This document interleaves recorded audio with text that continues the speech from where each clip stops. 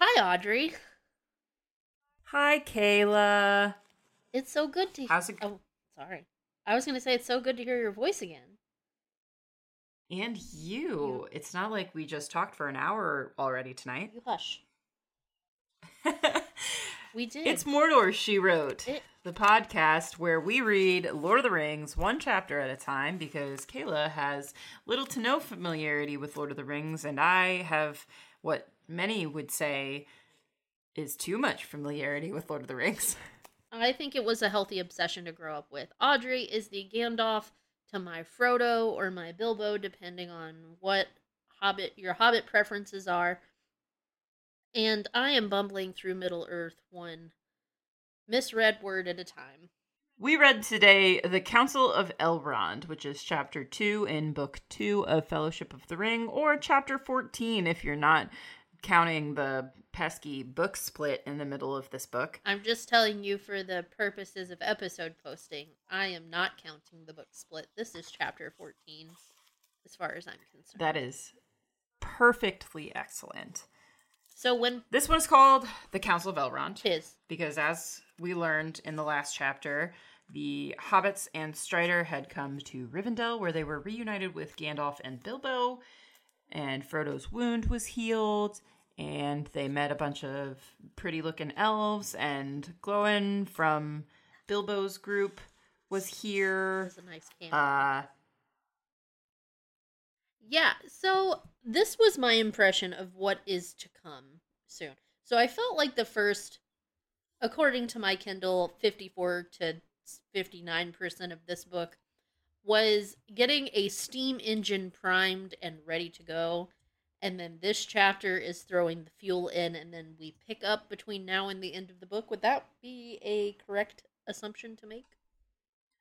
I think that that's a fair assumption, although I am going to tell you that you're still going to have to read through some chapters where it's mostly walking. I mean, fair. It's like my expectations on the walking are not non existent.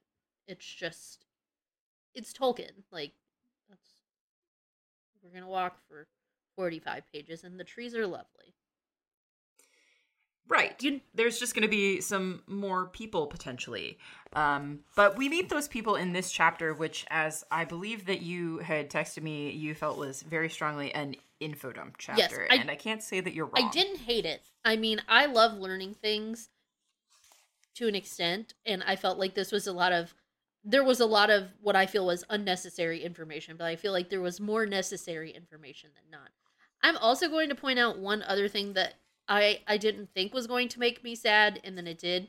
There was not one mention, not a sniff, not a whiff of a pony in chapter 13 or chapter 14. That is incorrect. Gandalf specifically outs himself as a horse girl in this chapter. No, I mean specifically the word pony. Oh, yes, like the Hobbit ponies. Yes, okay, the Hobbit okay. ponies. Well, they're stabled. They're fine. That's what we presume. They're fine. They're living it up with some elf horses, right? They better be. Yeah, so we start off with Bilbo greeting Frodo. They're headed to the council. There's like a bell summoning everybody to the council, and Gandalf's going too. So they head to like this meeting space, which is outdoors. I will say, based on the descriptions. I made it a grand total of 4 paragraphs into this chapter before I wrote something along the lines of, I feel like I'm about to experience a rather large info dump because of this particular quote. What's the quote? You may have a chance later, said Gandalf, but we cannot make any plans yet. There is much to hear and decide today.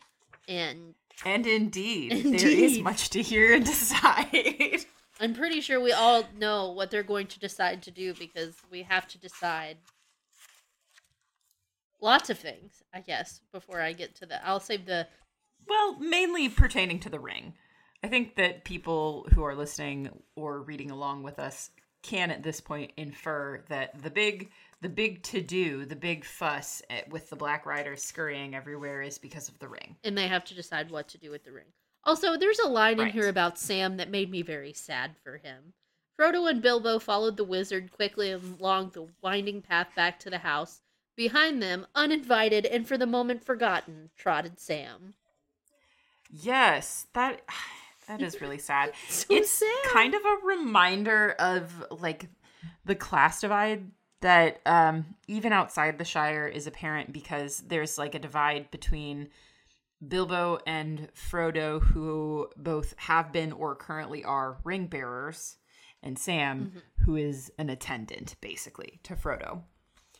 And more. Listen, You've heard us talk about that plenty. Sam deserves more than what he gets from Frodo, and I'm like, Sam, you can do better. Find yourself a nice hobbit person of your choosing.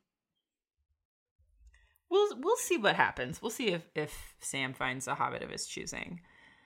But first we gotta meet like just a bunch of people. Like Gimli. Yeah, Gimli is the first one mentioned. He is the son of Glóin. I'm all excited, like I know who the hell he is. I know he's a dwarf and he's Glóin's son. So yeah, there you go. So then we've got mention of Glorfindel again, some other counselors from the household. We find out that the chief counselor is named Arestor. I don't know that we care. Galdor, which he is an elf from the Grey Havens on an errand from Círdan the Shipwright. Yes. Man, this is just a lot of names. And then we have a strange elf clad in green and brown, Legolas, a messenger from his father Thranduil, the king of the elves of northern Mirkwood. I said Audrey's childhood crush has also arrived. That's correct. I will send you a picture that you can post on Instagram of my closet door that is still covered in torn out calendar pages of Orlando Bloom's face that my mom hasn't taken down yet. Listen, I feel like there were two flavors of Orlando Bloom girls in the early aughts. There was... You can be both. I liked Will Turner also. Okay, but remember, I had no frame of reference for Lord of the Rings, so I was definitely a Will Turner. I was definitely a Will Turner Bloom girl. The thing is, I liked Legolas a lot. I mean, I liked Will Turner better. It's just like something about There's lovelorn... a slightly grimy man. Like, Legolas, you want to sit on a shelf and admire how shiny it is. You want Will Turner to cut your clothes off with his sword that he made himself.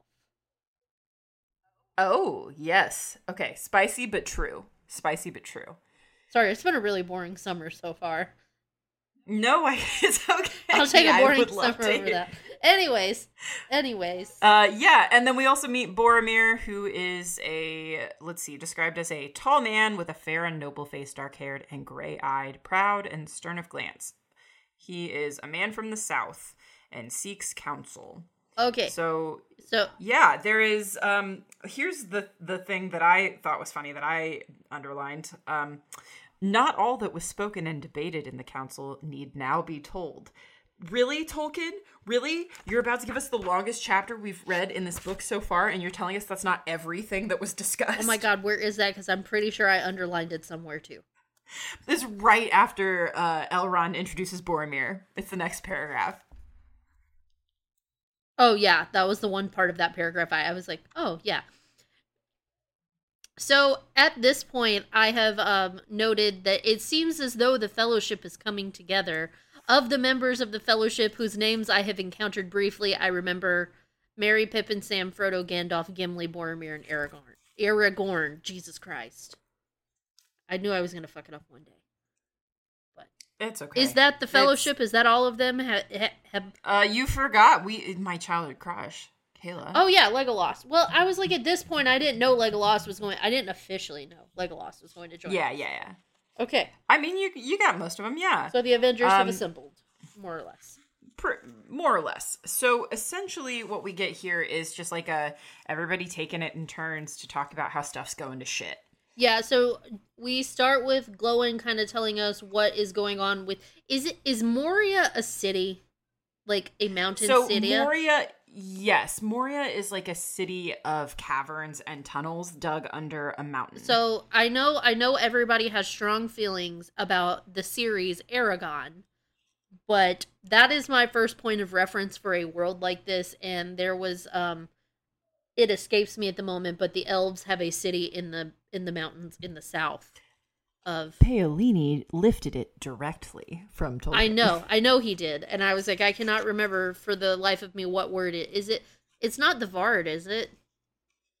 The Varden. Varda is the name of like their Varden. rebellion. Yes, Varden. That is the. Anyways, it doesn't matter here. Don't ask me anything about Aragon because I retained basically nothing except for how boring the elves were. It was Lord of the Ring. It was Star Wars set in Lord of the Rings meets Star Wars. Yeah. Yeah, it was Star Wars set in Middle Earth. That is literally like that's all you need to know about Aragon. I could do a whole podcast on the original trilogy of Star Wars set in Middle Earth. I could do a whole podcast ragging on Aragon, which makes it sound like I didn't like it because I did. I enjoyed it, but at the time, the point of that statement was he was telling us about the loss of a city called Moria, and I'm gonna let you take it from there. Yes, so Moria. Glowin implies, what he says is, Moria, Moria, wonder of the northern world. Too deep we delved there and woke the nameless fear. So basically, Moria is a city that the dwarves had to abandon after they unearthed something horrible from the depths. So that was 30 years ago. Gotcha. They had sent people to go back to Moria to kind of revive the city, but then they never got word back. So and then a messenger. I actually wrote a brief summary about this part, and you can correct me on any part right here. Yes? Okay. Yeah, that's fine. So I have Glowin reveals his reason for being in Rivendell. No messengers had come back from Moria in a long time, and that was where I said, I'm assuming this is an old dwarvish dwelling or kingdom. And finally, one of the messengers come back, Dane or Dane, I believe. I've always said Dane, but there is an accent mark on the I have no idea. And this person reports that they had been visited by either Sauron or a messenger from Sauron. A messenger. Yes. So the messenger tells that Sauron is searching for information about hobbits, specifically the one that has the ring, possibly Bilbo, most likely Frodo. He promises the dwarves that they can have the 3 rings Sauron gave to the dwarves originally, as well as having Moria restored to them in exchange for information about the Hobbit, the return of the ring, or best case scenario, both the ring and the Hobbit. And the dwarves basically tell Sauron that they need to think about it, and then they secretly like boot scoot and boogie out of there when Sauron comes knocking again, and they come to Rivendell to find out what the hell is going on. Yes. So the dwarf rings, they had 7 originally gifted to them for old dwarf lords. And basically when the dwarves kind of fell because of the rings, a lot of them were lost. So the promise of like 3 of them being returned is not a small thing. And Moria was like the greatest of the dwarvish cities. So also not a small thing. So yeah, that wasn't a very accurate summary. I was paying the most attention during the first half of this chapter. It went downhill. Well, the thing is here too, this is Glowin talking, and he obviously already knows Bilbo, so he knew when they were asking about hobbits that probably it was about Bilbo. And so he specifically came here to warn Bilbo. And Elrond is really happy that they've come and says that, you know, we're going to explain what's going on with the enemy, and it's enemy with a capital E. Yeah, and I make a snarky comment at this point that I would really love to get to the reason. Because they promised now 3 times that we're going to find out why everybody is here. But everybody has to tell their story of what's been going on first, which I get. So I reined my patience in. Well, I appreciate that. There is a fun sentence in Sauron, in Elrond's speech here in response to Glowin. He says, "That is the doom that we must deem." And that's just a very pleasing sentence to me. It does. Doom and deem. I have that. In the same sentence. I also have that highlighted. I love that we have like the same instincts for this kind of thing. Yes, so then Elrond says something that I also wanted to note. He says, "That is the purpose for which you are called hither. Called, I say, though I have not called you to me, strangers from distant lands. You have come and are here met in this very nick of time by chance, as it may seem. Yet it is not so. Believe rather that it is so ordered that we who sit here and none others must now find counsel for the peril of the world." So I highlighted that too. it kind of implies that, like, destiny or fate is working here. Yeah, I don't know. Just a... Destiny and fate come up a lot in this chapter. I think there's a spot where Frodo is dealing with that a little bit late. We'll get there. And there is... Yeah, we'll get there. Keep getting... We'll get there. We're gonna be Elrond to our listeners. We'll get there, listeners. We'll get there. We'll talk about it. But as I will say, dear listeners, we do have to lay the groundwork for that particular discussion to make sense. I am going to kind of speed over a lot of stuff because it is ground. There is some ground being tread in this chapter that refers to things that we are already aware of. So, the first thing is Elrond talks about basically the history of Middle-earth and how Sauron came to power with the ring originally and the other rings. Listen, I was part of his tale was... I was happy for the little info dump about, is it Isildur? Isildur. Okay. I was happy about that little info dump because I definitely forgot who that was. Right. So in short, because it says, let's see, a part of his tale was known to some there, but the full tale to none. So he talks about elfsmiths, the friends with Moria, everybody trying to get knowledge, basically, and Elrond using that against them with these rings. Yeah. And then talking about how, let's see, then through all the years that followed, he traced the ring, but since that history is elsewhere recounted, even as Elrond himself set it down in his books of lore, it is not here recalled. So he just doesn't tell us what happens to the ring in, like, the years of Sauron. That is something that's in the Silmarillion. I was about to say, it's please go read my other book. I know that's not what it was there. Which is... I know that's... No, it's so funny, though, because it's like the Silmarillion wasn't published. Like, it was just a bunch of notes at this point, because it was published posthumously. Right. Didn't Peter, his son, publish that? His son's name Christopher. is Christopher. There we go. But yes. There we go. I'm still thinking of Peter it. Jackson. My bad. No, it's totally good. We can solve this problem by calling Peter Jackson PJ. That's cute. Anyway, he talks about fighting against Sauron and how the kings of Numenor, which is referred to in the last chapter when we learn another name for Aragorn is the Dunedain, which means the man of the west from Numenor. Mm-hmm. So this is a line of kings from an ancient city that sunk, which is all I'm going to tell you about Numenor. And we know that Aragorn's line is from these particular folks because of Dunedain, which is the name that Bilbo calls. Right, because exactly. Yeah, so he talks about Elendil the Tall, his sons Isildur and Anarion. They were lords. That is a great name. I'm sorry, Anarion. I would never name my child that, but like, it's amazing, right? As a fantasy name, yes. A very good one. And then you've got words like Gondor and Mount Doom and the Misty Mountains. Sure. I get it. But so the kings of men and the elf lords, Gil-galad is the one that Elrond name drops. Mm-hmm. They make an alliance to fight against Sauron. And there's like a brief pause where we return to actual dialogue instead of just like a sum up, where Elrond talks about actually remembering this because he was there. And Frodo is extremely surprised about this. So, Kayla, you remember how in the last chapter, Bilbo wrote a really long fucking song about Elendil, the Mariner King? Yes. Of the elves? Isn't that his father?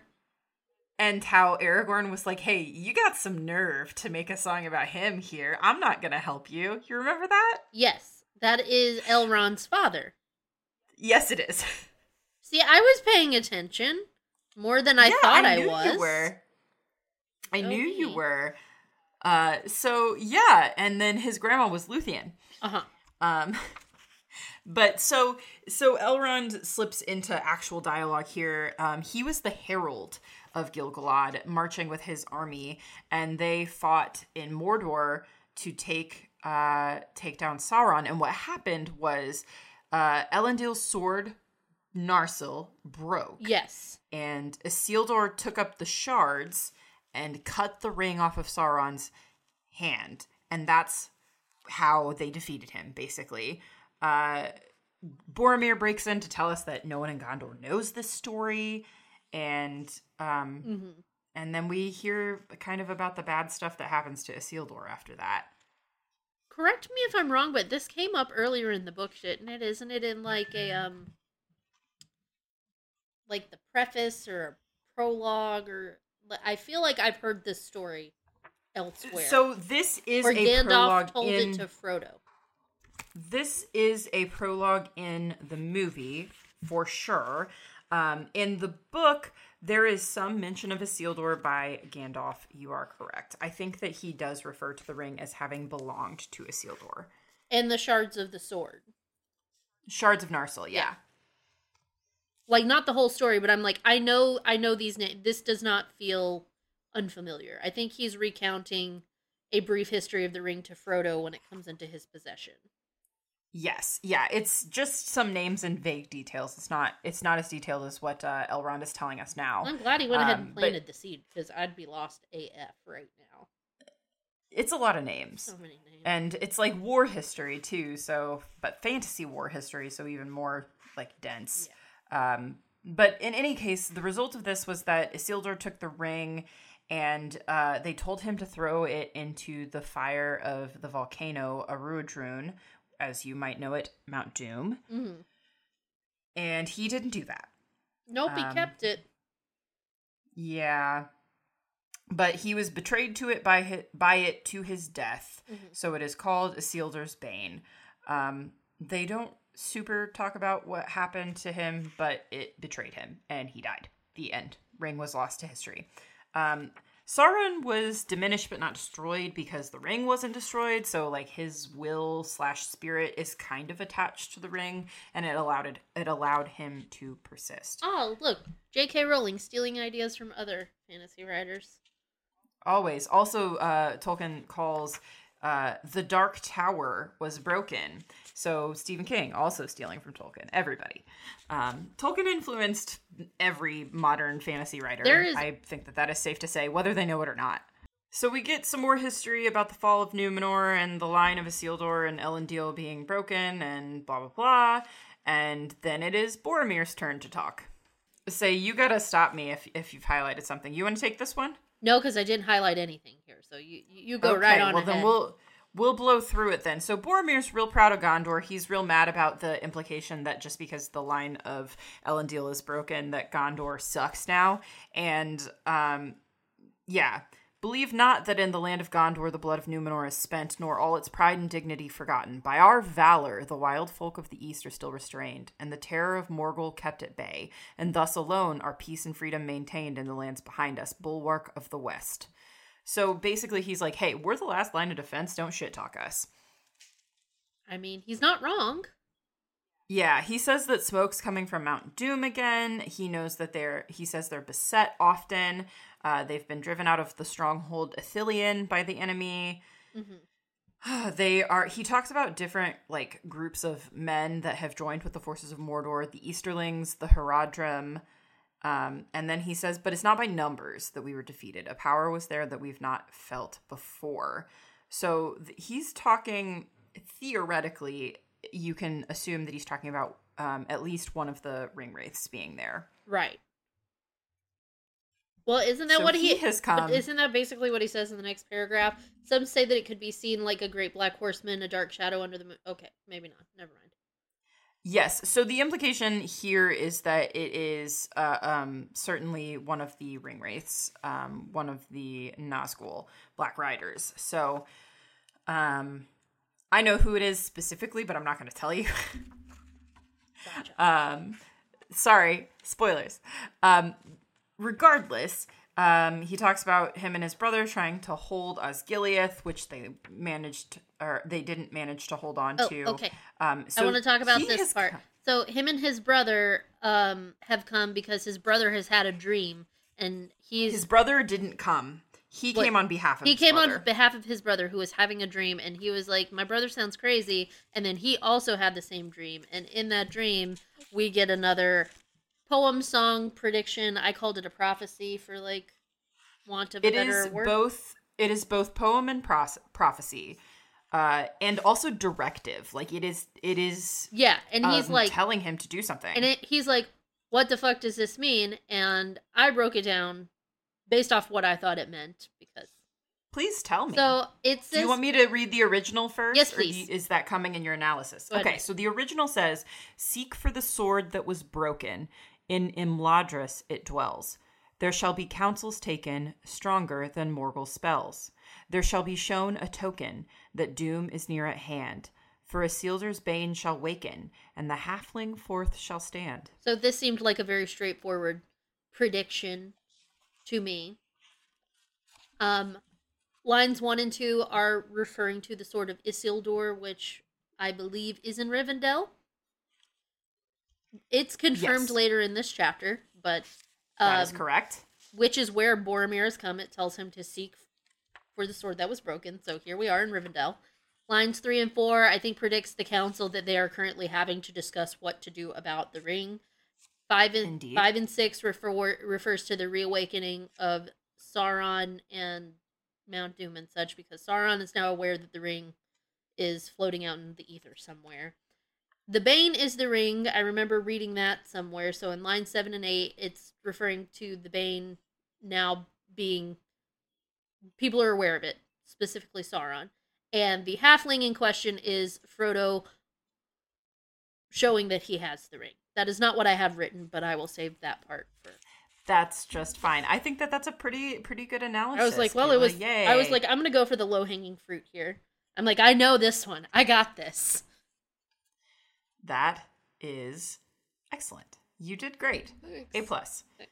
A+. So this, in answer to his questions, because he came here for answers, Aragorn stands up and he has a broken blade, the sword that was broken, the Shards of Narsil.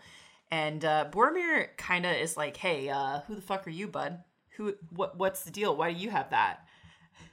Yeah. And Elrond is basically like, "Hey, yeah, he's Isildur's heir. He's of the line of Elendil. He's the guy who is meant to be ruling Gondor."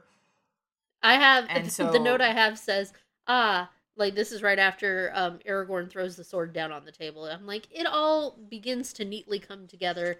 I love old school fantasy sometimes. Yes. And so then Frodo tries to say, "Hey, the ring belongs to you, man." And they tell him to bring it out. So everybody's watching as he sets the ring out, which is indeed Isildur's bane. Mm-hmm. And it immediately, Boromir is like, "Oh, the halfling." So the light bulb. Boromir is thinking in terms of his city, which is Minas Tirith, basically the capital of Gondor. And so he is like, "Oh yeah, so is Minas Tirith going to meet its doom?" And Aragorn's just like, "Yeah, that's not what the prophecy said. Like, hey man, don't be so self-centered." Yeah. So now Boromir wants to take the ring because he thinks it would help him. And he says he wasn't here to ask for any help. He just wanted the answer to the riddle. But now he's seen the ring, right? Right. And he and Aragorn are still kind of facing off against each other. And we get another little poem. Bilbo stands up. It says he was annoyed on his friend's behalf, which is Aragorn, is the friend in question. So Bilbo says, "All that is gold does not glitter. Not all those who wander are lost. The old that is strong does not wither. Deep roots are not reached by the frost. From the ashes a fire shall be woken. A light from the shadows shall spring. Renewed shall be blade that was broken. The crownless again shall be king." We have a prediction. We've talked about this. It's been many a month. This is my favorite poem that Tolkien has written. I mean, me too. It's just a good one. Yes, but see, the line that Bilbo says immediately after is not very good, perhaps, but to the point. Yes. So he made that up himself. Bilbo is the author of that poem. He made it up specifically for Aragorn. And he says, "I almost wish my adventures were not over and I could go with him for when his day comes." So Aragorn's like, "Oh yeah, no, don't worry, Boromir. I know I don't look a lot like Elendil and Isildur. I'm not Isildur himself. I had a hard life.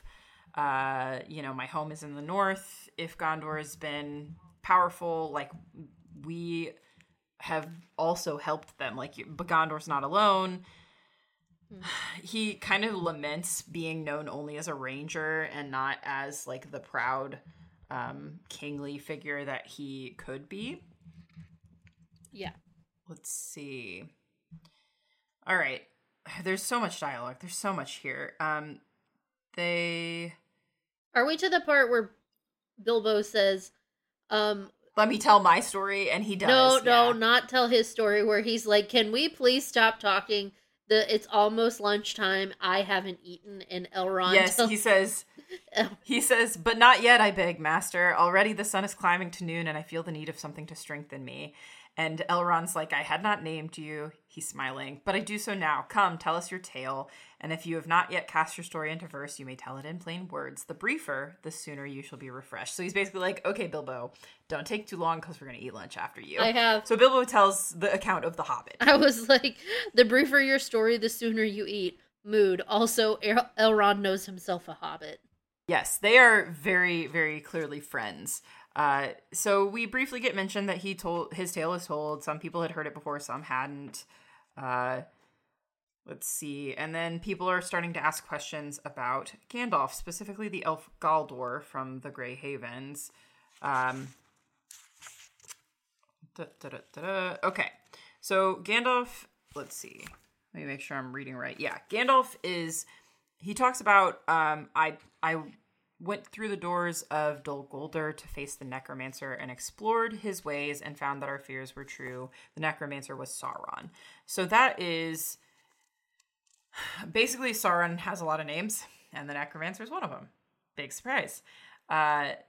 So they drove him out of Mirkwood. That's where the necromancer's stronghold was, but he had prepared to leave, and then that's why Morgul has been mentioned a few times. His new stronghold was Minas Morgul after that. Okay. And now he's in the Dark Tower again, next to Mount Doom. And Wonderful. let's see. Are we in the middle of Gandalf's bit right here? Yes, we are. Yeah. So he talks about the ring falling into the river and how the Hobbit had gotten the ring, meaning Bilbo, Yeah. and that was 17 years ago, blah, blah, blah. They talk a little bit about Gollum and maybe hunting him down. He and Aragorn go on a mission to track him down, but I think that's a little bit later in the chapter. They talk about it. Aragorn says, I counseled that we should hunt for Gollum, though too late it may seem. But they explored the wilderness and heard lots of rumors about him, but never actually found him. Oh yeah, I have a note here about Saruman the Wise's words. Oh yes, tell me what they are. So it's where it's talking about Gandalf fell silent, gazing eastward from the porch to the far peaks of the misty mountains, at whose great root the peril of the world had so long lain hidden. He sighed.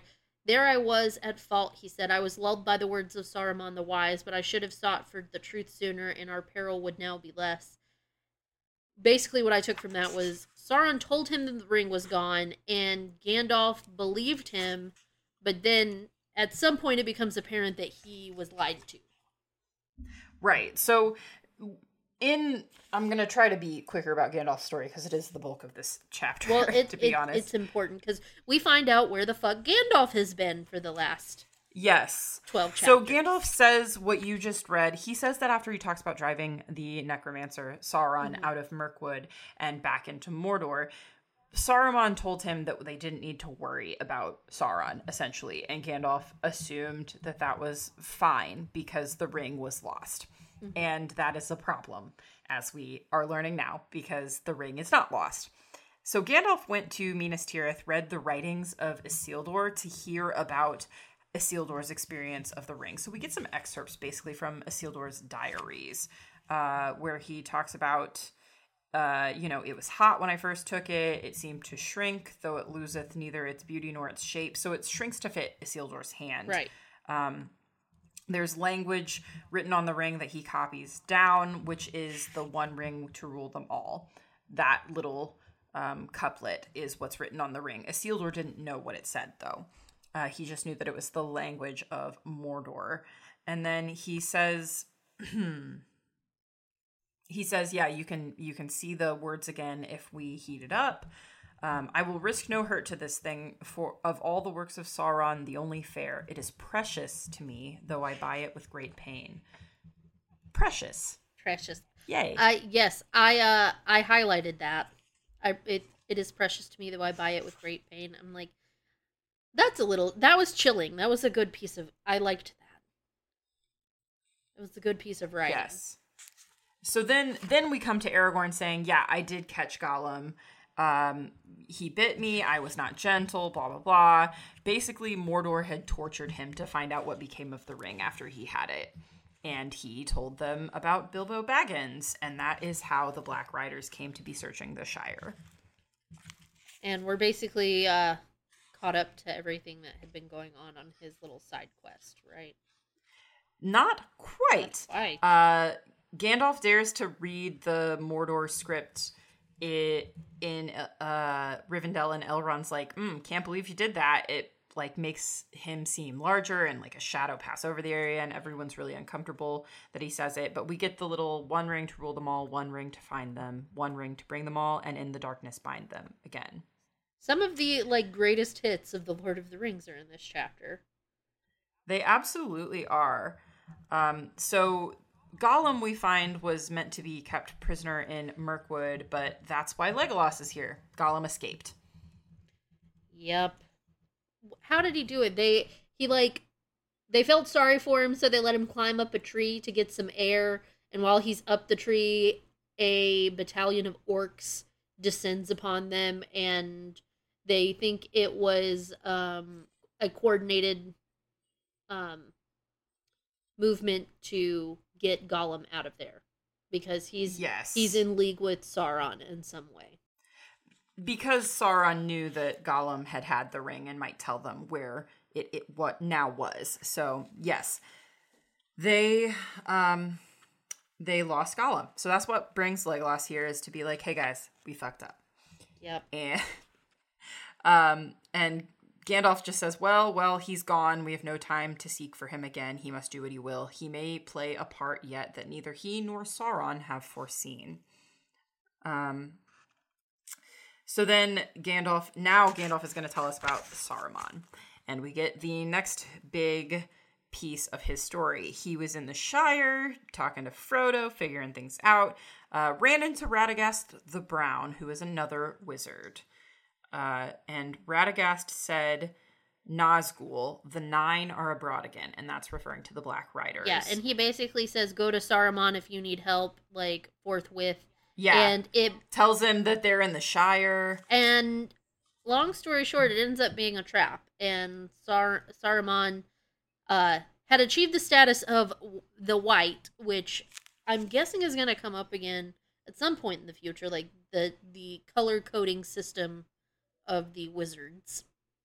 It's not super well explained in terms of like how that hierarchy works, but we do basically call Gandalf the Grey. Well, basically how Saruman mocks Radagast yes. The Brown. I'm guessing brown is a lower color, but gray is also, it seems higher than that. Right. And we are led to believe too, because of the way that Saruman talks about Radagast, that Radagast wasn't part of trapping Gandalf. He was played. Yeah, that's what I was getting at. So he's basically the rube here. And Saruman we've learned that he's gone so far into studying the dark arts that his brain has become addled and he has changed sides, for lack of a better word. And there may be commentary here on the pursuit of knowledge and how it can drive you crazy at some point, but basically, doesn't Saruman trap Gandalf somehow?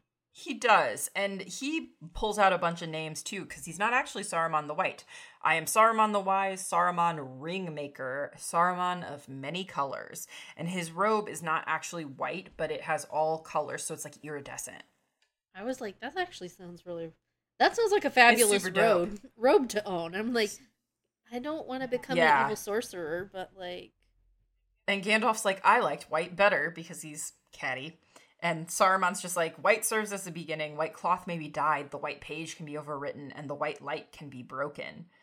And then they're kind of speaking in their fun riddles. I love this dialogue. In which case, it is no longer white, said I, and he that breaks a thing to find out what it is has left the path of wisdom.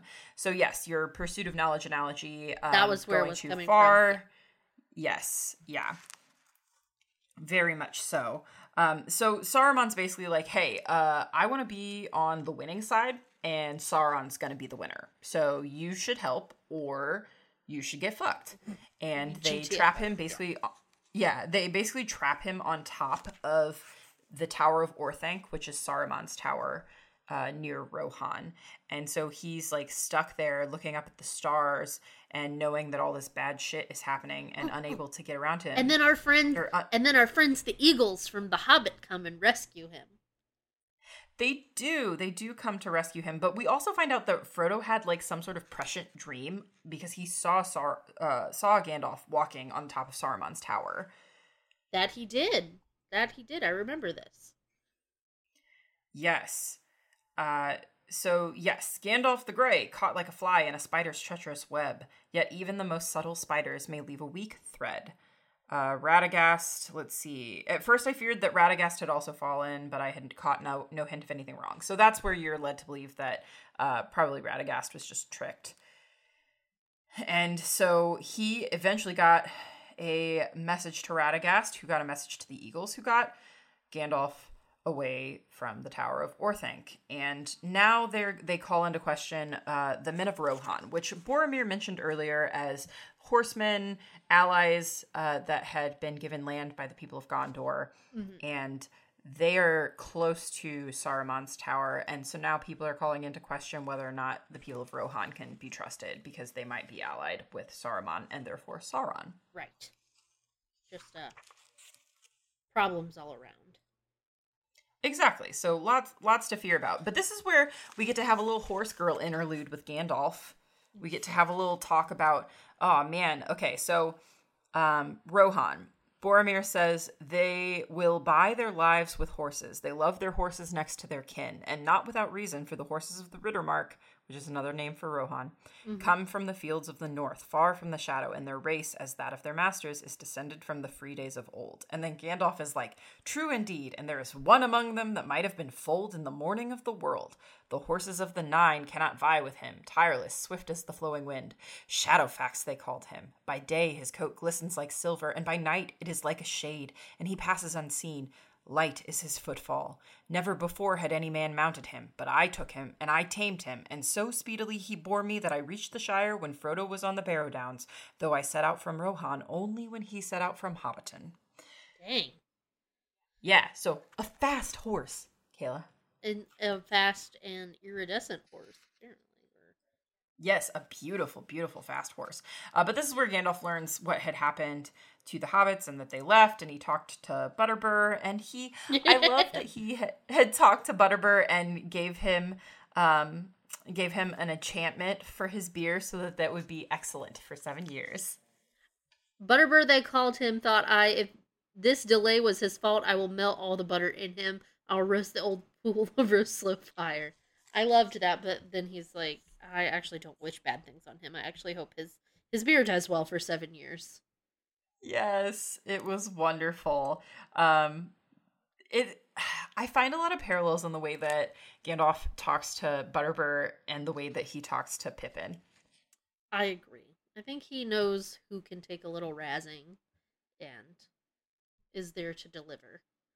He's like fond of them, but also annoyed by them, you know? Mm-hmm. I feel like everybody is amused more than they should be with the hobbits. Yes. So then Gandalf recounts how he was in Bree, he stayed in Bree, he followed them to Weathertop, he's just trying to catch up to them and help out with the Black Riders, and that's why there weren't as many riders following them as they initially thought when they were attacked at Weathertop. Right. It's because Gandalf had drawn some off, and then eventually he brought himself to Rivendell. And and then he says, and that, Frodo, is the end of my account. May Elrond and the others forgive the length of it. I don't forgive you the length of it, Gandalf. I found his part to be very tedious because of how familiar I am with it now. I could have done without the horse bit. Yes. So they discuss how troubling it is with Saruman, the Barrow Wights waking up again, blah, blah, blah. They're like trying to strategize about like, can we keep the ring with Tom Bombadil and make it harmless? Can we save it somewhere else? Like, can we throw it away? Blah, blah, blah. Who has the strength to take care of it? And eventually they come to the conclusion that they have no choice but to take the ring and throw it into Mount Doom and destroy it because it can't be kept safely anywhere. Yeah. I think hold on. Gandalf has a spot where he says, "Not safe forever. There are many things in the deep waters, and seas and land may change. It is not on our part here to take thought only for a season, or for a few lives of men, or for a passing age of the world. We should seek a final end to this menace, even if we do not hope to make one." I'm like, that's one of those moments where, like we were talking about earlier in the episode, where that question of, like, fate and what to do and making plans kind of comes into the question. Gandalf raises the, we can't just put it off to deal with later. Like, that's kind of where we've got to destroy this. Right. And so then once they come to that conclusion, it's like, okay, well, who's going to take it? And Boromir's just like, I got to defend Gondor. Like, who else is going to keep defending you guys in the meantime? And the dwarves are kind of like, oh, yeah, well, we were going back to Moria to find the rings there. And if we have that, then we can combat it. And, you know, the elves are just like, yeah, no, our rings were never touched by Sauron. We can't fight him with these rings. You know, that we're not sure what's going to happen when the One Ring is destroyed. They're talking in circles, and there's a lot of really nice dialogue. Just it about despair, about folly, about necessity. And so Gandalf says, I love this line. So he says, "Despair is only for those who see the end beyond all doubt. We do not. It is wisdom to recognize necessity when all other courses have been weighed, though as folly it may appear to those who cling to false hope. Let folly be our cloak, a veil before the eyes of the enemy." So basically, he's saying, yeah, this plan is going to work because Sauron cannot possibly think that we would come to the conclusion that the ring should be destroyed. He thinks that we are weak enough to be tempted by this ring to try and use it against him. Mm-hmm. So we're going to use that against him. And then the discussion comes down to who's taking the ring to Mount Doom. And I think we all know how that decision is going to go. Yes, no one answered. The noon bell rang. Still no one spoke. Frodo glanced at all the faces, but they were not turned to him. All the council sat with downcast eyes, as if in deep thought. A great dread fell on him, as if he was awaiting the pronouncement of some doom that he had long foreseen and vainly hoped might after all never be spoken. An overwhelming longing to rest and remain at peace by Bilbo's side in Rivendell filled all his heart. At last, with an effort, he spoke, and wondered to hear his own words, as if some other will was using his small voice. "I will take the ring," he said, "though I do not know the way." So that was the section in particular where I was like, we'll come back to this. This is the later I was talking about, where Frodo knows, he's known how this is going to end, and he has kind of wanted to ignore it, but, like, it is staring him in the face, and now he's got to commit to it. I am so glad that you talked first, because I had to take a moment to collect myself, because that paragraph always makes me cry a little bit. Because I think that I've talked a little bit in the past about Tolkien feeling like the cyclical nature of the hero's journey. Yeah. And really conveying that. Just regardless of the McCarthy model. The hero being a figure of tragedy. Well, and yeah, continue. I'm sorry. No, it's okay. It's the line where he says, an overwhelming longing to rest and remain at peace by Bilbo's side in Rivendell filled all his heart. So that's the part that always really gets me, because it's like an inevitability. And then right? Elrond kind of goes on in the next paragraph to, like, reaffirm that whole, like, they all know it's got to be Frodo. Elrond raised his eyes and looked at him, and Frodo felt his heart pierced by the sudden keenness of the glance. "If I understand aright all that I have heard," he said, "I think this is the task appointed for you, Frodo, and that if you do not find a way, no one will. This is the hour of the Shire folk, when they arise from their quiet fields to shake the towers and councils of the great. Who of all the wise could have foreseen it?" Or if they Yeah. are wise, why should they expect to know it until the hour has struck? And Yeah. and the other part that got me was it is a heavy burden. And then I'm going to skip ahead a little bit. I do not lay it on you, but if you take it freely, I will say that your choice is right. Yeah. This is It's a good piece of writing. Like I'm like I know we don't typically read large swaths of passages from a chapter, but this particular part of this chapter is probably, I'm going to be a little lofty here. It's probably one of the best written passages in English literature, if I had to. I I would agree, and you know, I don't have any goofs about this. Like, we make a lot of goofs about the writing and stuff, but this is the crux of this book, and to some extent the crux of the entire But story in is the idea that some terrible necessary thing has to be done, and it's not any of these great lords that's going to do it. but then we even, It's just a guy. yes, and then we even laugh about the relationship between Sam and Frodo like a lot, but even little Sam here, but you wouldn't send him off alone, surely, master, cried Sam, unable to contain himself any longer and jumping up from the corner where he had been quietly sitting on the floor. But then, because it's Tolkien, he throws in a little humor. It's like Sam wasn't supposed to be there at all, and he kind of like snuck into the meeting. Yeah. You at least shall go with him. It is hardly possible to separate you from him, even when he is summoned to a secret council, and you are not. And I just, yeah, it's like the first two people to volunteer for this horrible, arduous, tragic, necessary thing that's going to change them irreparably and make it impossible to come back to this sense of peace. Like, the first two people to volunteer for that are just two guys, you know? Two bros, Brad and Chad. That's okay. That's not what I was implying. I know, But yes, but yeah, that's where our chapter ends. Is that those two have spoken up to say that they'll take the ring. Yeah, Kayla, do you have some predictions? They're gonna go on an adventure to destroy the ring in Mount Doom. I mean, that's a great prediction. Once again, I'm going for the low-hanging fruit here. I also, earlier in the chapter, made a list of people that I had a feeling were also going to go on this adventure. And that is because, broad strokes, I remember that they are all present on that journey at some point. I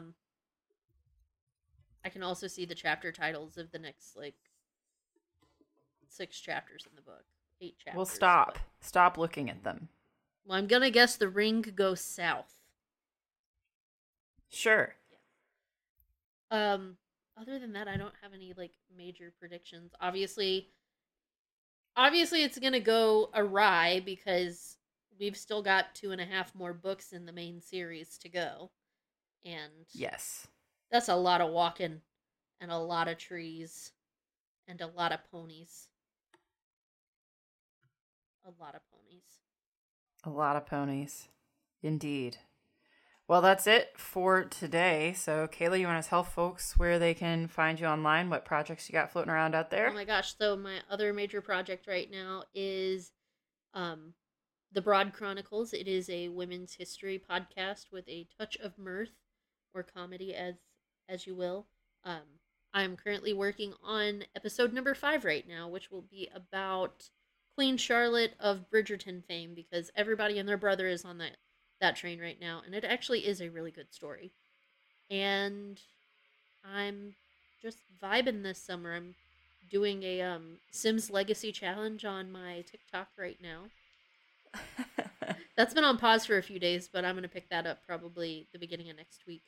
And yeah, just enjoying some time for my passion projects and sleeping while school's out. What are you up to? As one does. I host another podcast called Alone at the Table, where I play solo RPGs, and I invite listeners to come along for the experience. And that is part of the Moonshot Network, which I am so glad to have joined. You can find my show and others at moonshotpods.com. I also post games with my small press, Hope Punk Press, which you can find at hopepunkpress.com, or you can find my solo stuff online at Lady Tabletop. I'm on Tumblr, itch.io, and Coffee. Very nice. Where can people find the show? They can. This show. Oh, yeah. So they can find the podcast under, I want to say we are Mordor_she wrote on Instagram. That is where the majority of our social interactions happen. You can email the show at MordorSheWrotePodcast@gmail.com. We also have a TikTok, MordorSheWrotePodcast. And I believe that is all of our social media channels. I just feel like it's tradition at this point, and I have to mention the fact that we do have a Facebook page. It exists, and that is all we can say about it, because it... Where can people get in touch with us if they want to join the show as a guest? Because we are doing some episodes with guests. You heard my friend Chris on the last episode, and we've got another episode coming up with my husband Aaron, and we will keep having guests on the show. But the best place to reach us is email, which is MordorSheWrotePodcast@gmail.com, right? Yes. The email is good. DMs on Instagram are also good. I'm on Instagram all the time. That's where you can find us. We hope you'll check it out. We hope you'll rate and review if you like the show, because it helps other people find us. Yes. And Kayla, you want to take us out? Yeah. Dear listeners, may the stars shine on the end of your